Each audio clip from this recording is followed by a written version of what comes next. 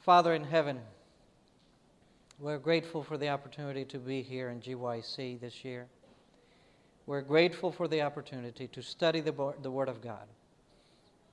And Lord Jesus, based on your loving kindness to us, and based on our great, great need for you, I pray that you may speak to us through a text, through an insight, through a comment, through a story, that you may speak to us in a way that we can understand. We do not seek to understand everything that is being said. We simply seek to understand you. And somehow a small vignette of who you are may flood the room of our mind completely and absolutely.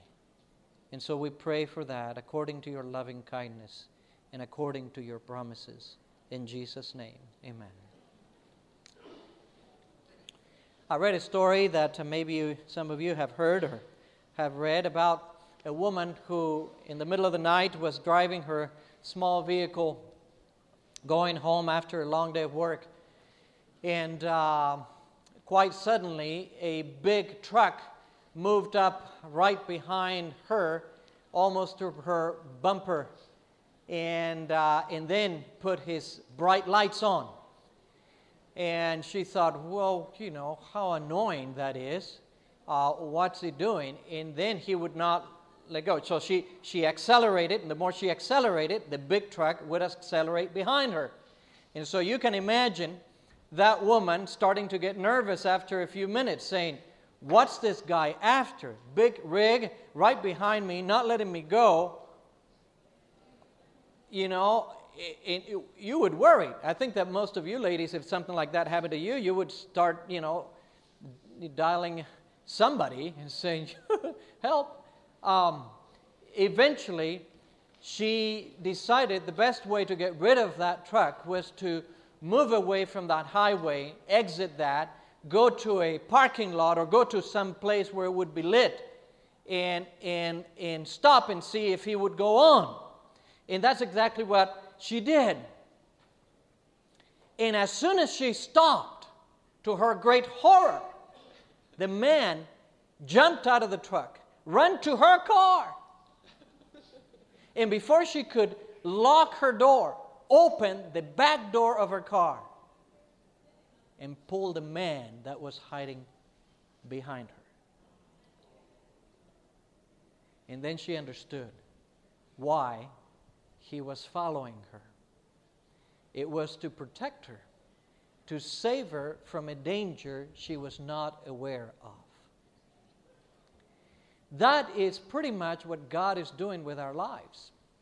And many times we do not understand His motives.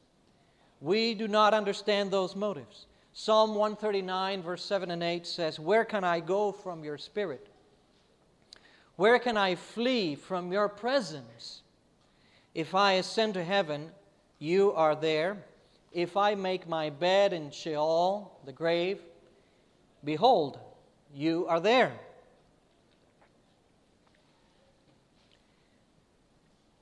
God is often misunderstood.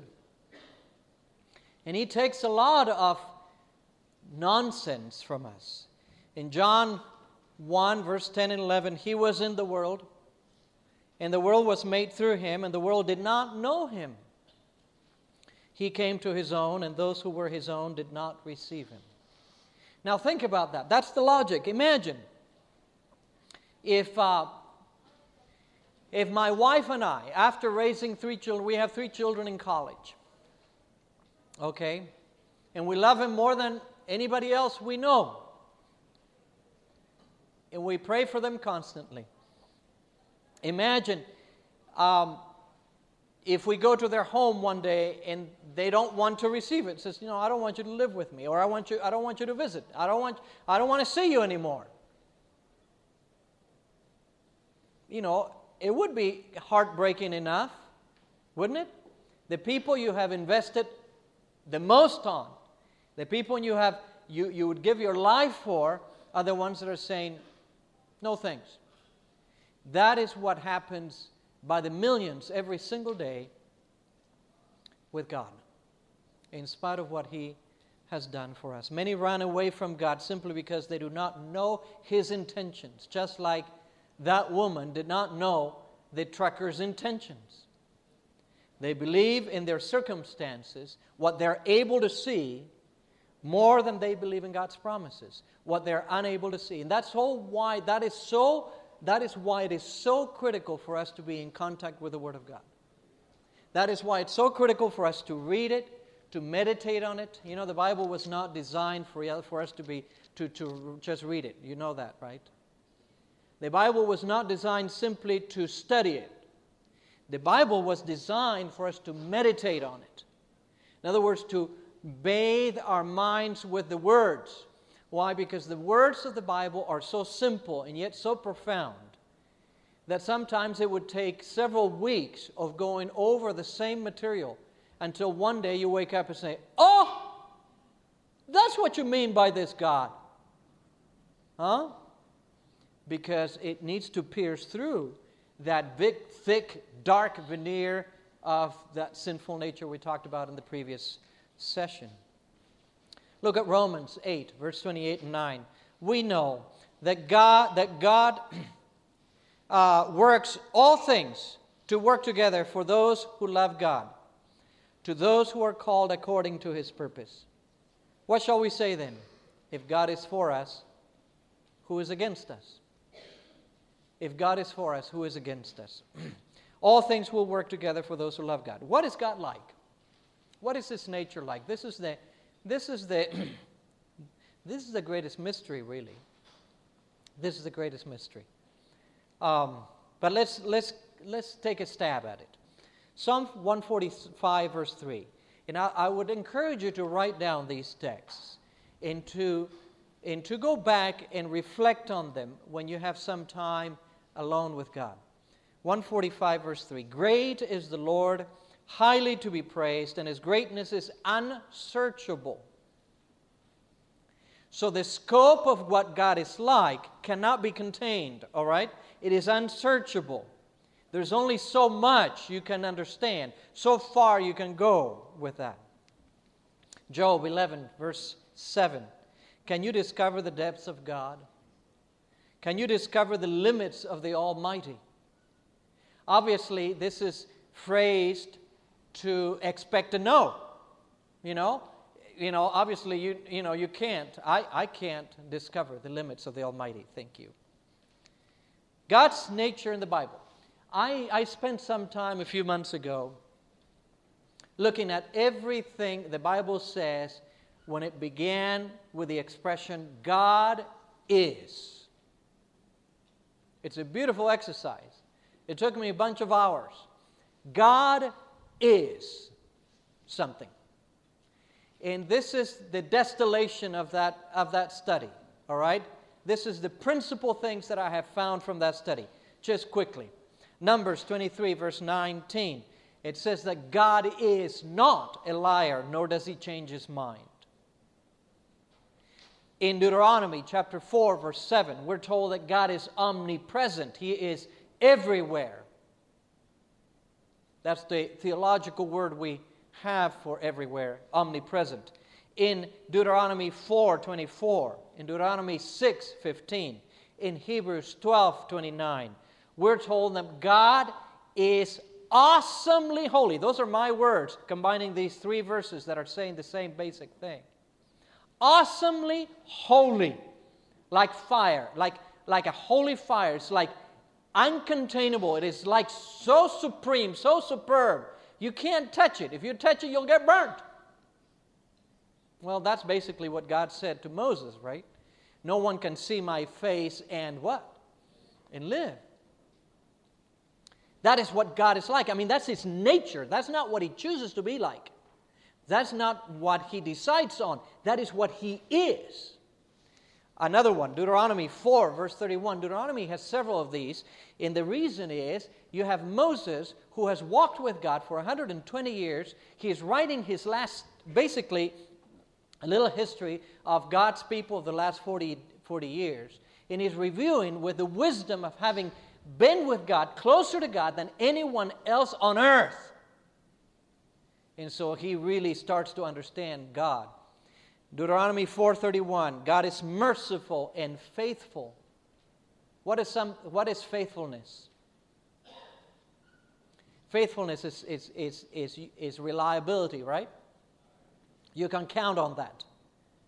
You can trust it. You can have faith in it. Deuteronomy 6, verse 4, or 10, verse 17, or Daniel 2, verse 47. All of those basically say this. There is one God. God is one. God is one. And that one God is the God of gods and the Lord of lords. In other words, since there is only one God, what does God mean when He says He's God of gods? Does He mean that there are other gods? No. He means that anything else who pretends to be a God, He's on top of.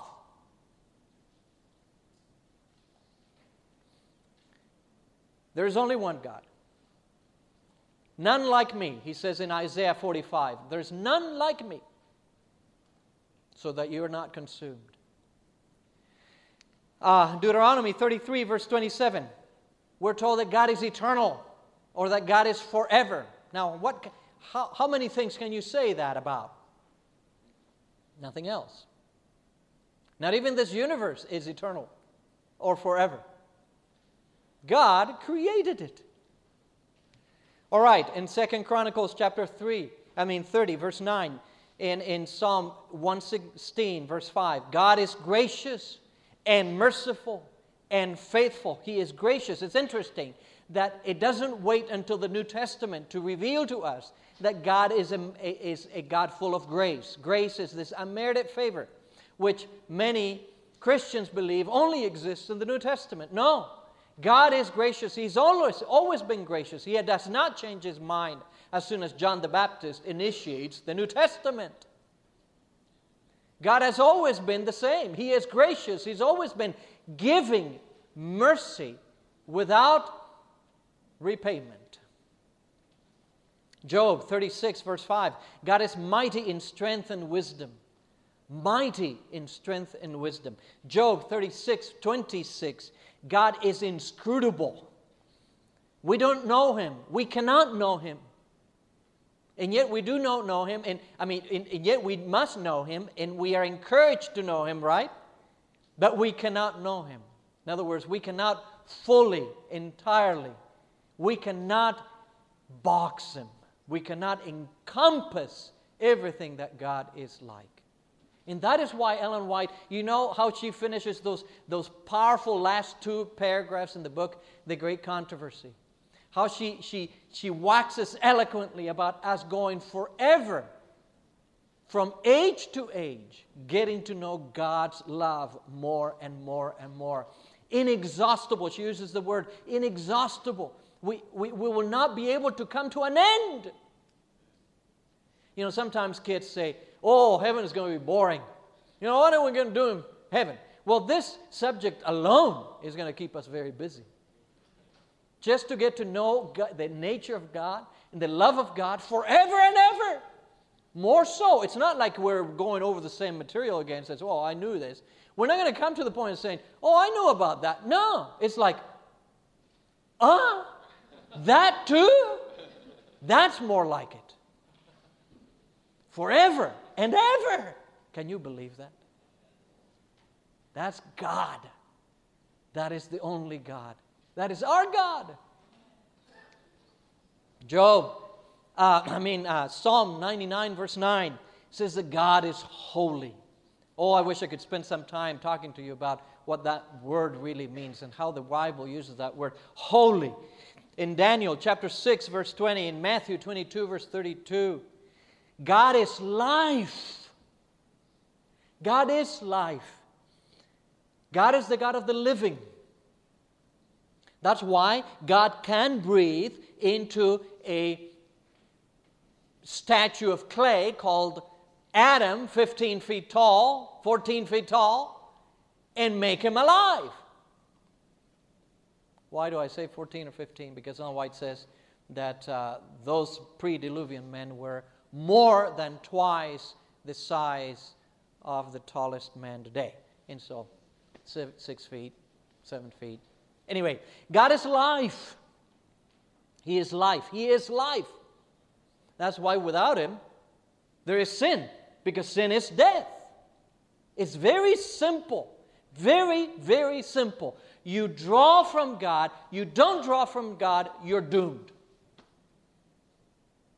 There is nothing. You don't want anything. Now, the devil is so clever. He makes us believe that a no-God alternative is still a viable alternative. No, it's a bunch of malarkey. It is nothing. A no-God alternative is nothing. It's the big black hole.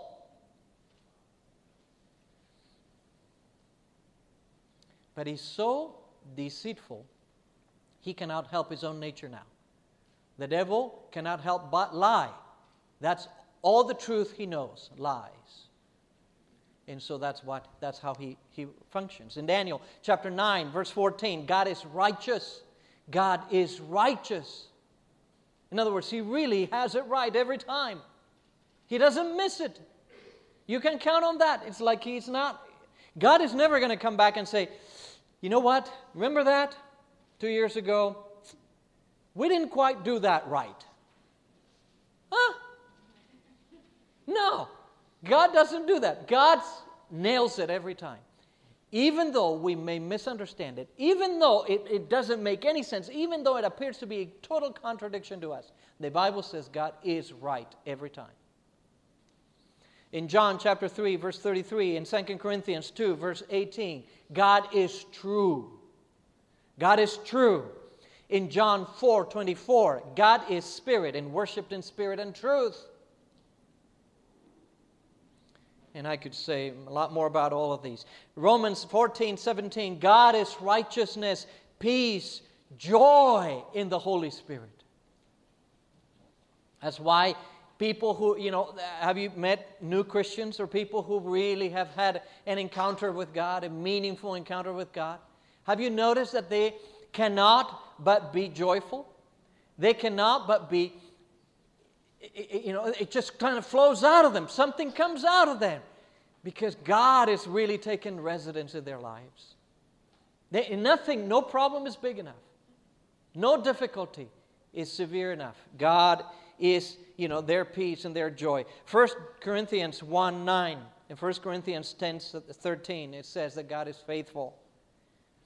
In 1 John chapter 1, verse 5, it says, God is light. God is light. You don't understand something? Go to God. God will light it up. He will bring light in that darkness. He will elucidate. He will dispel the fogginess. God is light. God is love. 1 John 4:8. God is love. God is light. God is life.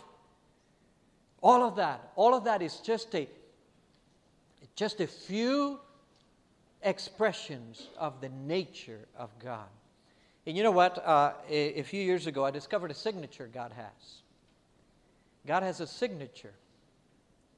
Turn in your Bibles to Isaiah. I think that you're going to see this more clearly if you look at it in your Bibles themselves.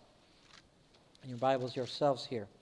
In Isaiah 45, for instance. Isaiah 45, verse 24. Thus says the Lord, your Redeemer, and the one who formed you from the womb. I, the Lord, am the maker of all things, stretching out the heavens by myself, and spreading out the earth all alone. Okay, there are three things that are being said there. The first sentence about being formed from the womb is that we're made. Chapter 44. Did I say 45? I misled you. See, that shows I'm not God. That's good. I mean, that's not good, but you know what I mean. It's 44, verse 24. 44, verse 24. I, the Lord, it says the Lord, your Redeemer, the one who formed you from the womb. I, the Lord, am the maker of all things, stretching the heavens by myself, spreading out the earth all alone. go across, it's all over the place. Look in chapter 45, verse 18. 45, verse 18. That's the Lord who created the heavens.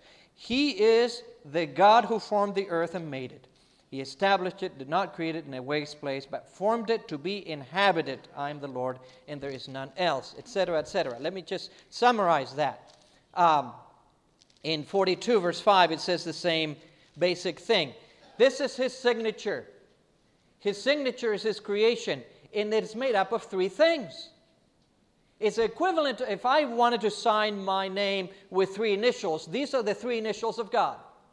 Because you see these three things all the time when He says, I am God, boom, boom, boom, this is what He says. I made the universe, I made the earth, I made the universe, I made the earth, and He made us to inhabit the earth. This is the signature.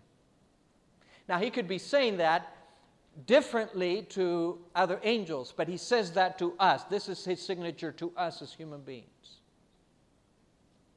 I made everything around. I made this earth for you, and then I made you. Whoa.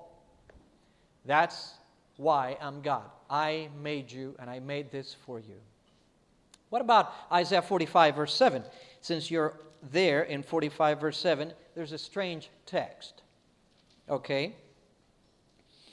That men may know from the rising and the setting of the sun that there is no one beside me. I am the Lord, and there is no other. The one forming light and creating what? Darkness. What else does it say?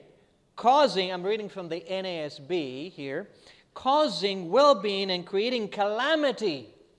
In the King James it says evil, creating evil. I am the Lord who does all these. How do you understand that?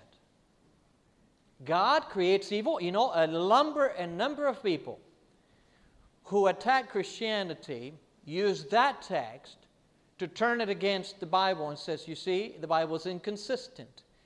It says, Christians say that the devil is the one that caused darkness and evil, but the Bible says that God did. So God is responsible for evil, and God is responsible for the devil, and so forth. And a number of theologians actually have that concept. How do you understand this? Well, briefly and this is worth an entire hour's discussion, but the Hebrew for the word darkness there, or evil, is the word ra.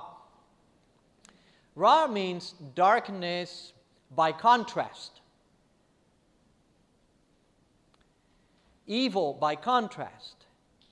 It is something that is in the context of contrast. Cyrus, in the whole story here of Isaiah 45 is a story of Cyrus being an instrument of God in God's hand, all right, for the good of Israel. Was Cyrus evil or good? Well, we would say that Cyrus was evil. He was an idolater. He followed other gods. He was a cruel man. Cyrus was a lot more cruel than Nebuchadnezzar was and others, and yet he says, He is my anointed. That's what he said in Isaiah 45, verse 1, right? He is my anointed. What does it mean then? He doesn't mean, he is squeaky clean. He means, I'm using him for my objectives. He is my chosen one. And sure enough, Cyrus is the one that conquered Babylon. And because of that, the Medo-Persians let the people of Israel go back to Egypt. To go back to Palestine, right? They wanted to go back to Egypt hundreds of years before. And so it was his anointed. Evil, then, is a built-in possibility to carry out the good. And that is in this context here. Such as in the case of Joseph when sold to Egypt as a slave. You meant it for evil, he said to his brothers, right? But God had it for good. It was an evil thing. Sure, to sell a brother as a slave, that's an evil thing. And God says, I endorse that? Yes. Yes, He did. Remember Job? Job had it right, and that's why Job is the first book of the Bible written. Well, along with Genesis.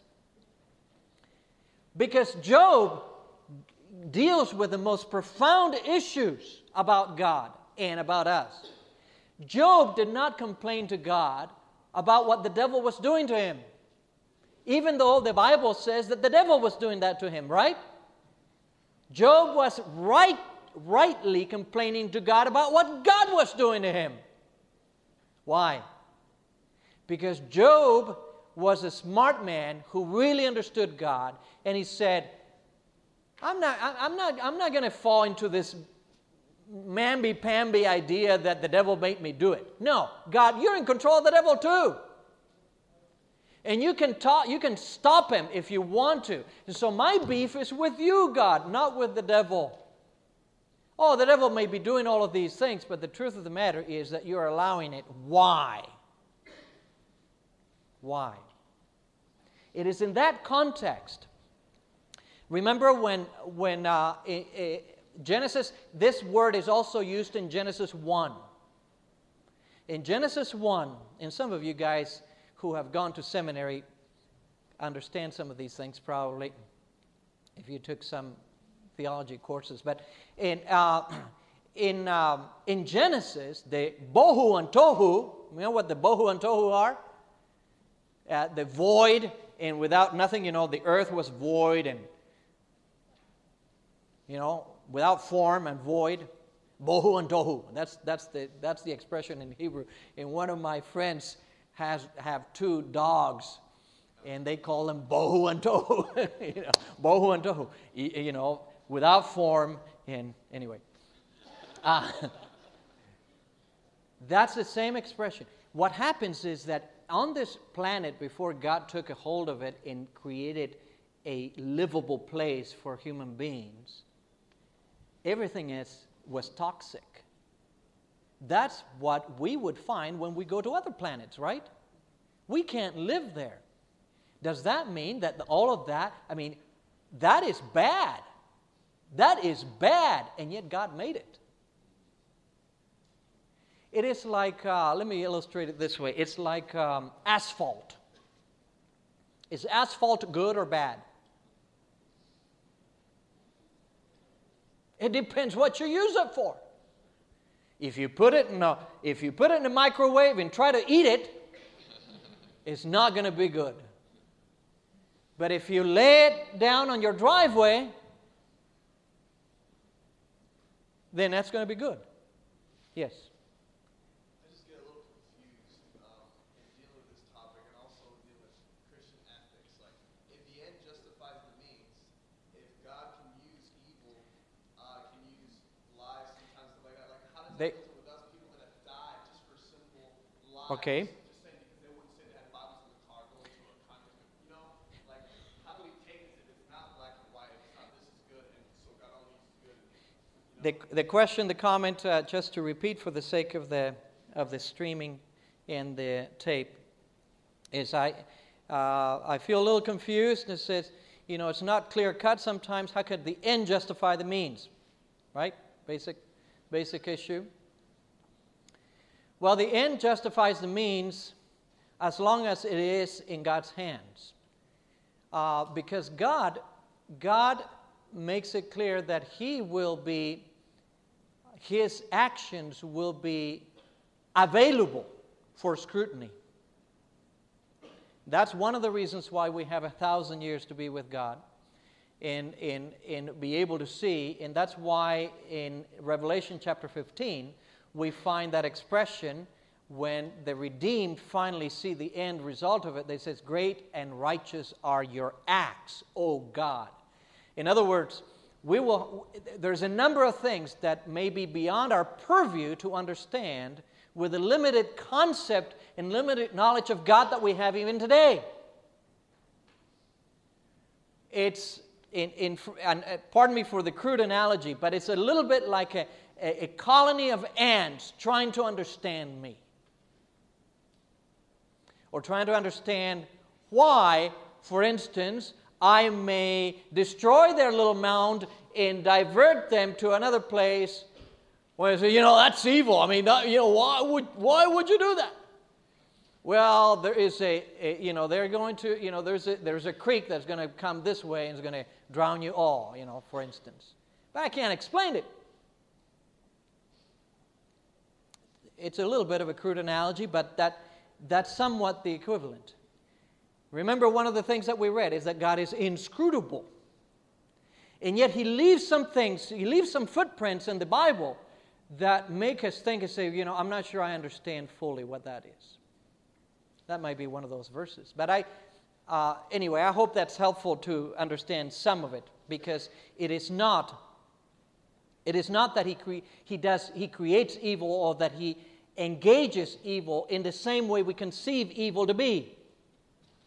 It is the raw material, just like the asphalt, like the chemical components of asphalt would be toxic for our system, but in reality can be something very good for our livelihood, for instance, or other things. So God is a mystery. That's basically what we're bound to understand. What does the Bible specifically mean by this mystery? Ephesians 6, the Apostle Paul used that expression a number of times. Pray on my behalf that utterance may be given to me in the opening of my mouth to make known with boldness the mystery of the gospel.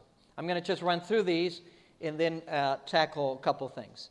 Colossians 4, 2 and 3. Devote yourselves to prayer, praying at the same time for us as well, that God may open to us a door for the word, so that we may speak forth the mystery of Christ, for which also I have been imprisoned.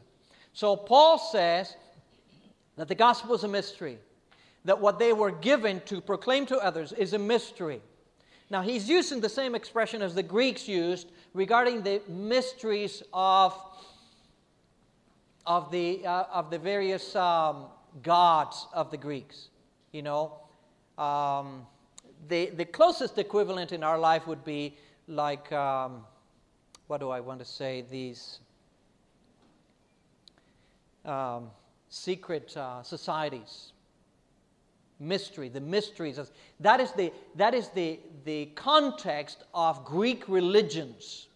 He's using that expression. He says, there's a mystery about God. And the mystery is actually having to do with the gospel and what God has done on our behalf. Why? It is a true mystery because, you can't put your whole mind around it. It is so big and so vast and so enormous, and so it's like we're always short of fully understanding that. Great, 1 Timothy chapter 3, verse 16, great is the mystery of godliness. God was revealed in the flesh, incarnation, was justified in the spirit. That's justice, justified. He was beheld by angels, exonerated. In other words, what he did, the angels finally said at the cross, yep, he was right. Man, he was right. He was proclaimed among the nations, believed on in the world, taken up in glory. That's the mystery of godliness, what God's activity on the earth to save mankind is about. Romans 16, verses 25 to 27. Now to him who is able to establish you according to my gospel and the preaching of Jesus Christ, according to the revelation of the mystery which has been kept secret for long ages past. The KJV says, since the world began. That mystery, kept secret, now is manifested. In other words, Christ has actually embodied that mystery. He has revealed it. His person brought light to that mystery, has been made known to all the nations, leading to obedience of faith to the only wise God through Jesus Christ, be the glory forever. Amen. 1 Corinthians chapter 2, verses 7 and 8. But we speak God's wisdom in a mystery. God's wisdom in a mystery, the hidden wisdom which God predestined before the ages, which none of the rulers of this age has understood. For if they had understood it, they would not have crucified the Lord of glory. If Herod had understood that, if Pilate had understood that, if the high priest had understood it, they would not have crucified the Savior. They didn't understand this great mystery. When you look at the chapter 3 of Ephesians, which talks about this mystery, this is 3 times he mentions it. Look at what he says. He says, the mystery, he says, is the stewardship of God's grace. The stewardship of God's grace. The mystery, in verse 4, is this mystery of Christ that is now revealed. Christ is now revealed. He's revealing Christ. So Paul says, I'm revealing this mystery. And finally, in verses 8 and 9, the mystery is the unfathomable riches of Christ. That's probably the clearest expression we find as to what the mystery of God is. The unfathomable, you like that word? Toss it around in your room tonight. You know, I have understood some unfathomable things today. And your roommate says, what? Yeah, the unfathomable, unsearchable, and you can't reach the bottom. That's what unfathomable is. The unfathomable riches of Christ. That's the mystery of God. How good God is, how powerful God is, how able God is to do what is impossible to be done. God's mystery basically is His amazing love demonstrated in the life of Christ. That's the mystery according to the New Testament. The mystery of God is Christ. One time I asked a group of theology students, I said, if you have the word God and you have a blank and then you have man as the third word, what word would you put in the middle? God blank man. God is man. God created man. God loves man.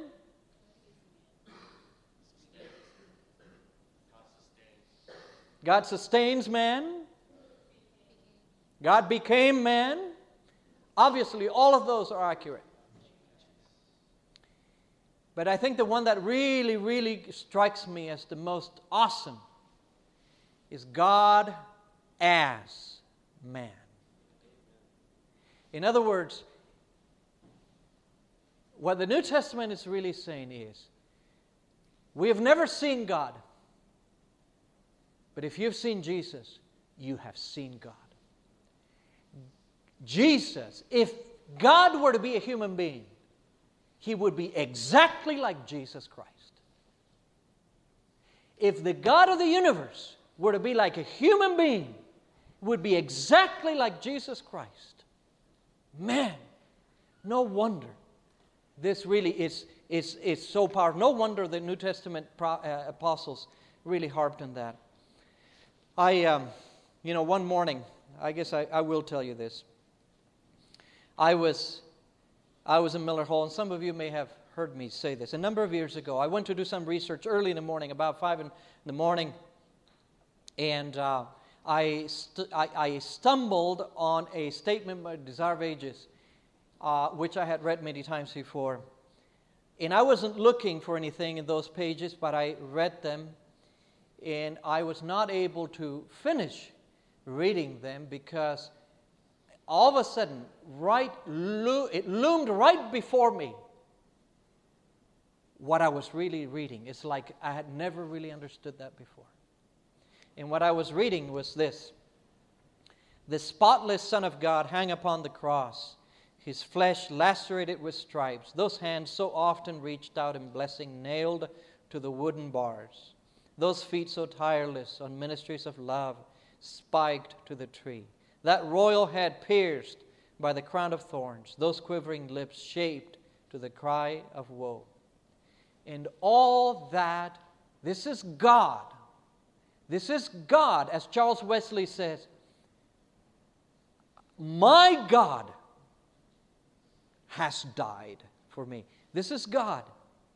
And all that He endured, the blood drops that flowed from His head, His hands, His feet, the agony that racked His frame, and the unutterable anguish that filled His soul at the hiding of His Father's face, speaks to each child of humanity, declaring, it is for thee. And that's when I couldn't go on. It is for thee that the Son of God consents to bear this burden of guilt. For thee He spoils the domain of death and opens the gates of paradise. He who stilled the angry waves and walked the foam-capped billows, who made devils tremble and disease flee, who opened blind eyes and called forth the dead to life, offers Himself upon the cross as a sacrifice, and this from love to thee. He, the sin-bearer, endures the wrath of divine justice, and for thy sake becomes sin itself. Can you understand how you may read this 15 times and it does nothing to you? But one day you'll read this and you say, wait a minute. Did God do this for me? Really for me? For me, as if I were the only one. I could not get past this thing. And I started weeping. I started just convulsing on the floor and crying out that morning, God, why do you love me so much? Who am I that you, my God, you, God, would do this for me? I wouldn't do this for me. Why would you do this for me? Oh, the love of God to me was so overwhelming, I tell you. I stayed in that state for about 45 minutes. It was so overwhelming. In the love of God just being poured upon, it was almost like new insights, new understanding, text from Scripture all over. It was, things that I remembered that I had done, where I had dishonored God in selfishness, in all of that, and how that was, how it went against God, and yet God loved me and cared for me and sustained me and forgave me, all of that. It was so overwhelming. I said, God, if you keep showing me more of your love, I'm not going to be able to live. I am going to explode right here in this place. And then it came to the moment that I did not say another word. I could not say another word because it seemed to me, and you may have read this about, biographies, or you may have experienced some of this. It seemed to me that if I uttered one more word, if I even raised my eyes, that I would dishonor Him because I was on holy ground. It was like God was so real. It was the love of God, the great mystery of the great love of God. Well, I want to tell you a familiar story about the love of God because I think this is the story that Jesus used to show us that nature most clearly. And you know the story. I'm going to go very quickly through that because we don't have a lot of time and you're familiar with it. Luke 15, but a few insights about it. You know what happened? The younger son requested his inheritance from his father, right? The portion of his inheritance. In verse 12 says that the father actually divided his goods between them. That means the father had to sell the property, the farm and the estate, and liquidate a third of that to make it into cash to give it to the young son. And the 2/3 would belong now to the older son. So he is now destitute as far as legal title is concerned. So in those days, it was the equivalent of wishing the death of the father. It is hard for our Western minds to understand that, but nobody would dare ask for the inheritance before the father is dead or nearly dead. It would be absolutely offensive. Today, we still find some examples of that. Every once in a while, we hear stories that come from Saudi Arabia or from Iran or places like that, right? Where a son or a daughter has offended the father. And what's the result? They usually get killed or ostracized.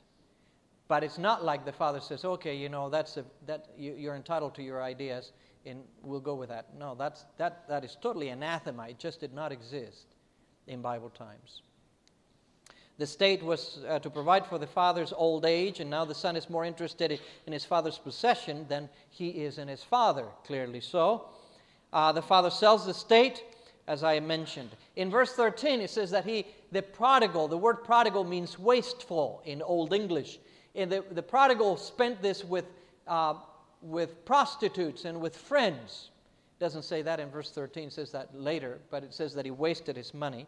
Every report then humiliated his father all the more, because the father already was on tenuous ground by giving what his son asked for. Nobody in his family would have done that. Nobody in his clan would have done that. Nobody in his village would have done that. And so he was under great criticism by everyone else. And now that the son has that, now he's wasting it in dishonoring the name of the family and dishonoring the name of the entire village. And it's like, who can put up with this anymore? So it gets worse. In Luke 15, verse 14 to 16, let's read that one. Verses 14 to 16, we find how wrong this choice was by that young man. Now when he had spent everything, a severe famine occurred in that country, and he began to be in need. And he went and attached himself to one of the citizens of that country, and he sent him into the fields to feed swine. And he was longing to fill his stomach with the pods that the swine were eating, and no one was giving anything to him. So 3 major mistakes. He became now a servant of a Gentile. No Jew would become a servant of a Gentile. The Gentiles were below them, remember? The only way Jews engage with Gentiles is if they could make money out of them. But now he is a servant. He's working for a Gentile, right? And he forfeited the sonship under a Jewish estate for servanthood to a Gentile. He forfeited farming with servants to assist him for feeding pigs. I mean, that's the worst kind, because pigs are considered unclean, the worst kind of animal for a Jew to handle. And then he is substituting hunger for the pig's food instead of the abundance that he had at his father's table. So it was wrong in every count. But verses 17 to 19 say, when he came to his senses, he said, how many of my father's hired men have more than enough bread, and I am dying here with hunger? I will get up and go to my father, and will say to him, Father, I have sinned against heaven and in your sight. I'm no longer worthy to be called your son. Make me as one of your hired men. Now, you have 3 categories of people in a large estate like this that are working for the state. One category are servants. These are people that have perks. They have health insurance, the equivalent of today's health insurance. They are provided for. They are part of the family, but not part of the family. You know, they're given wages, but they are there all the time.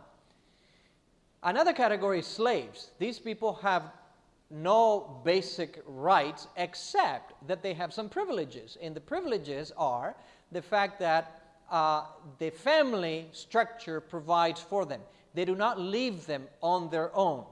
If somebody were to attack them, the family would defend those slaves. But there's a third category, and that's the hired men. And sometimes they overlap. But sometimes it is a separate category. The hired man is somebody who does not belong to the family at all, who gets paid only by the job and dropped like a hot potato after that job is over. In other words, the family has absolutely no emotional connection with that group of people. And so the son thinks about how the father treats the hired help, which is worse than the slaves. Right? Many times people look at the story, and when you ask the question, what made the son go back, people say, because he was hungry. He was at the bottom. You know, he couldn't, it's like he was desperate. That's not good enough. You know that there are people that because of pride, they will die right then and there before they ask for help. That happens. That happens even today. And when there is a disconnect, when there is a disenfranchisement between two souls, the other one needs to be extremely humble to say, after I've done this to you, I'm going to ask for your help. So the hunger was not the reason. What was the reason? The reason was he began to think about his father's nature. He began to think about his father's character, what his father was like, how his father treated the hired help. And he saw that he treated the hired help so well. He says, my father is inherently good. in spite of what I have done to him, he cannot treat me any worse than he treats the hired help. I don't deserve anything. I don't even deserve to be a hired help. But I'm going to appeal to him to be hired help. And he will let me. Well, is this dying on me? Appears to be. Okay.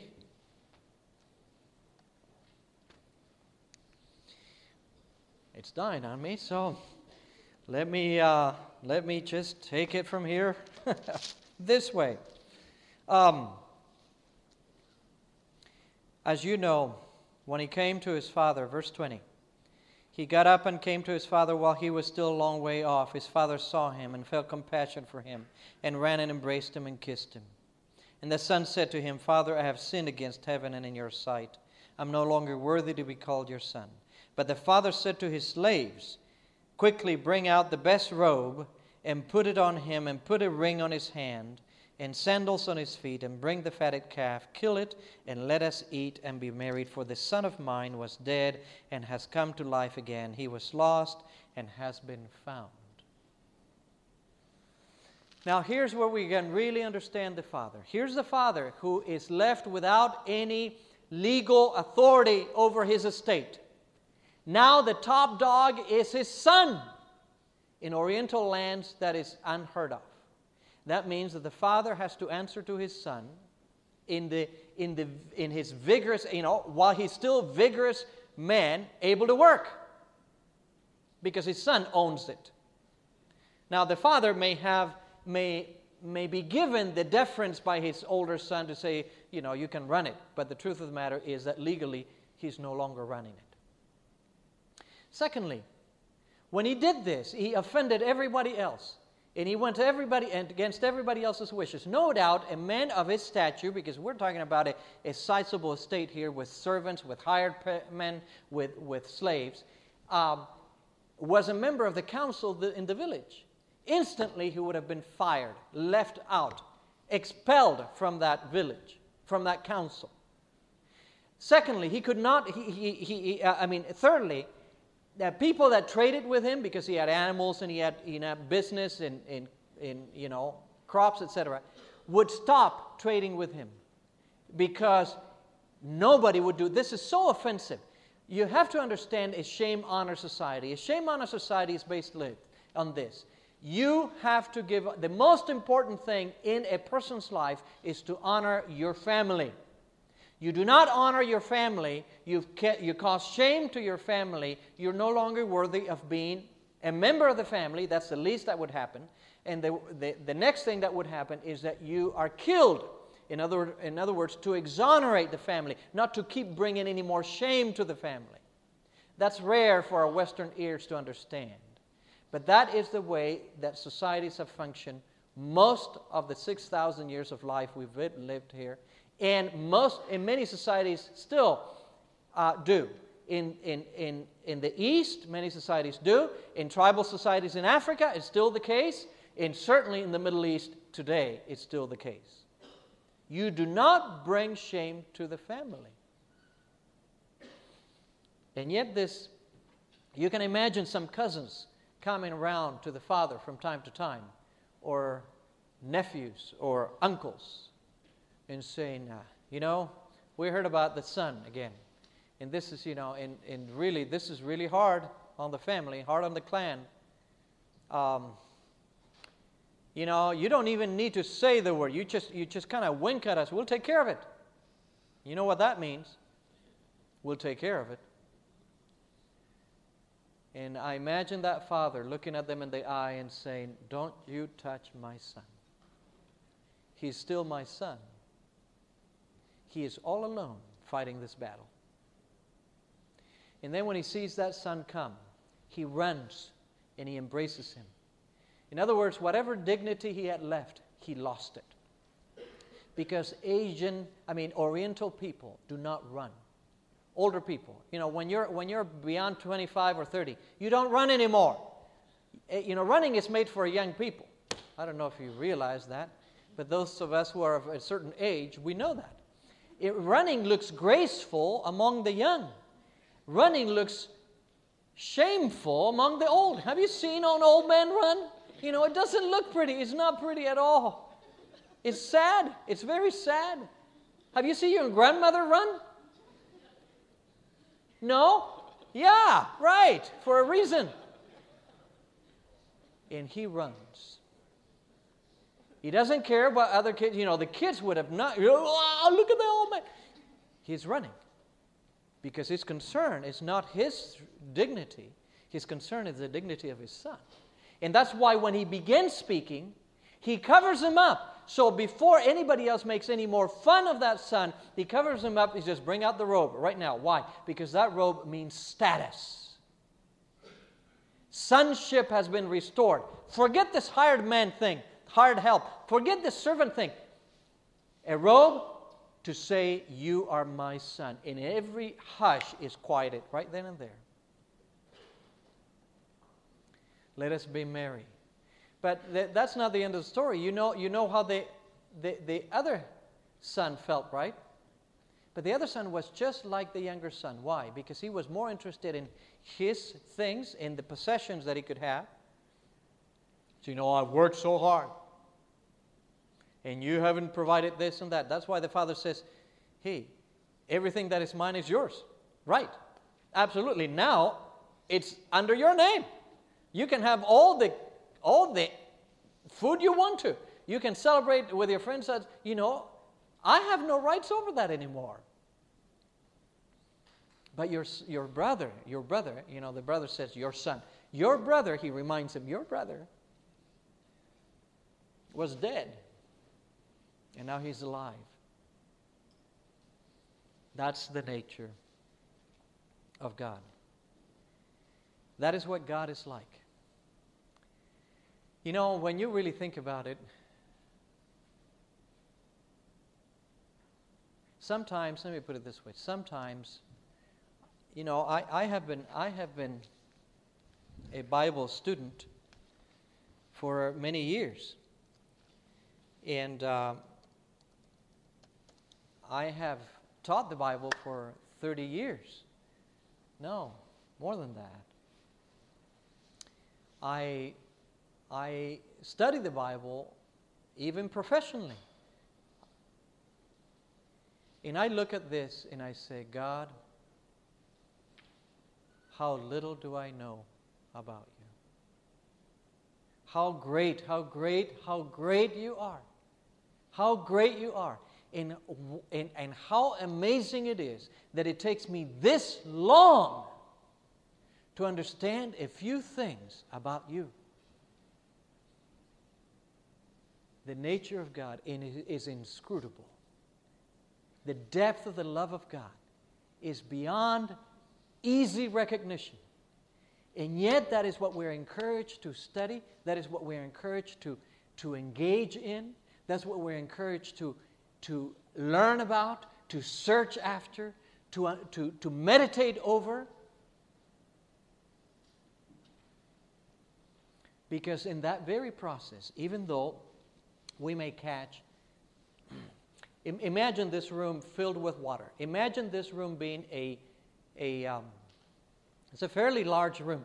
Imagine this room filled with water like a swimming pool.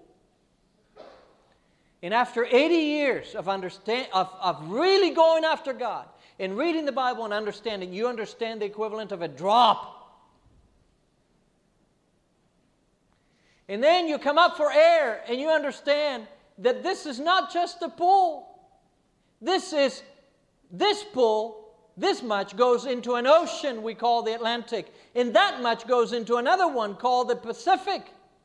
And that goes into something else called the Milky Way.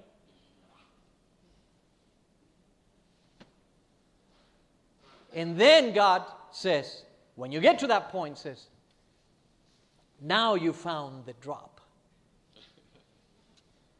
That's the drop. Keep at it. Wow.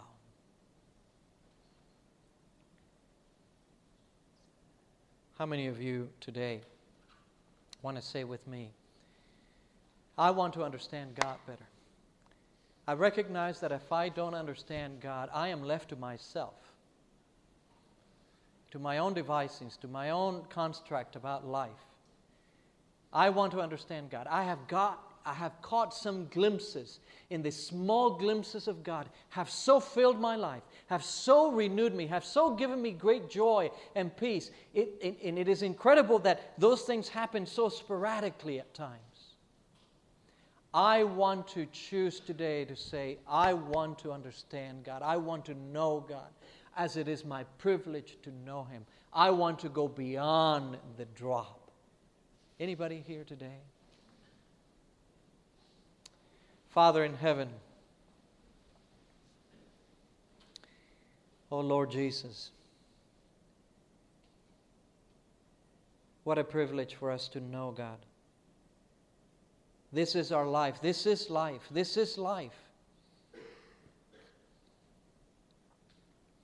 We recognize we have an enemy that is not going to give up that easily, enhancing our natural tendencies to misunderstand God, or to ignore God, or to dismiss God. But we choose today to know God. We choose today to seek after God. We choose today to understand God. We choose today to meditate in His character, in His nature, in His great love for us. Lord, we recognize today that we need not be impatient about this. This will take a long time, a long, long, long time. And then, after all of that has happened, we will realize we've just begun. So, Father, help us not be impatient. Just help us be determined to know You, who is our privilege to know. In Jesus' name we pray. Amen. This media was produced by Audioverse for GYC, Generation of Youth for Christ. If you would like to learn more about GYC, please visit www.gycweb.org. Or if you would like to listen to more free online sermons, please visit www.audioverse.org.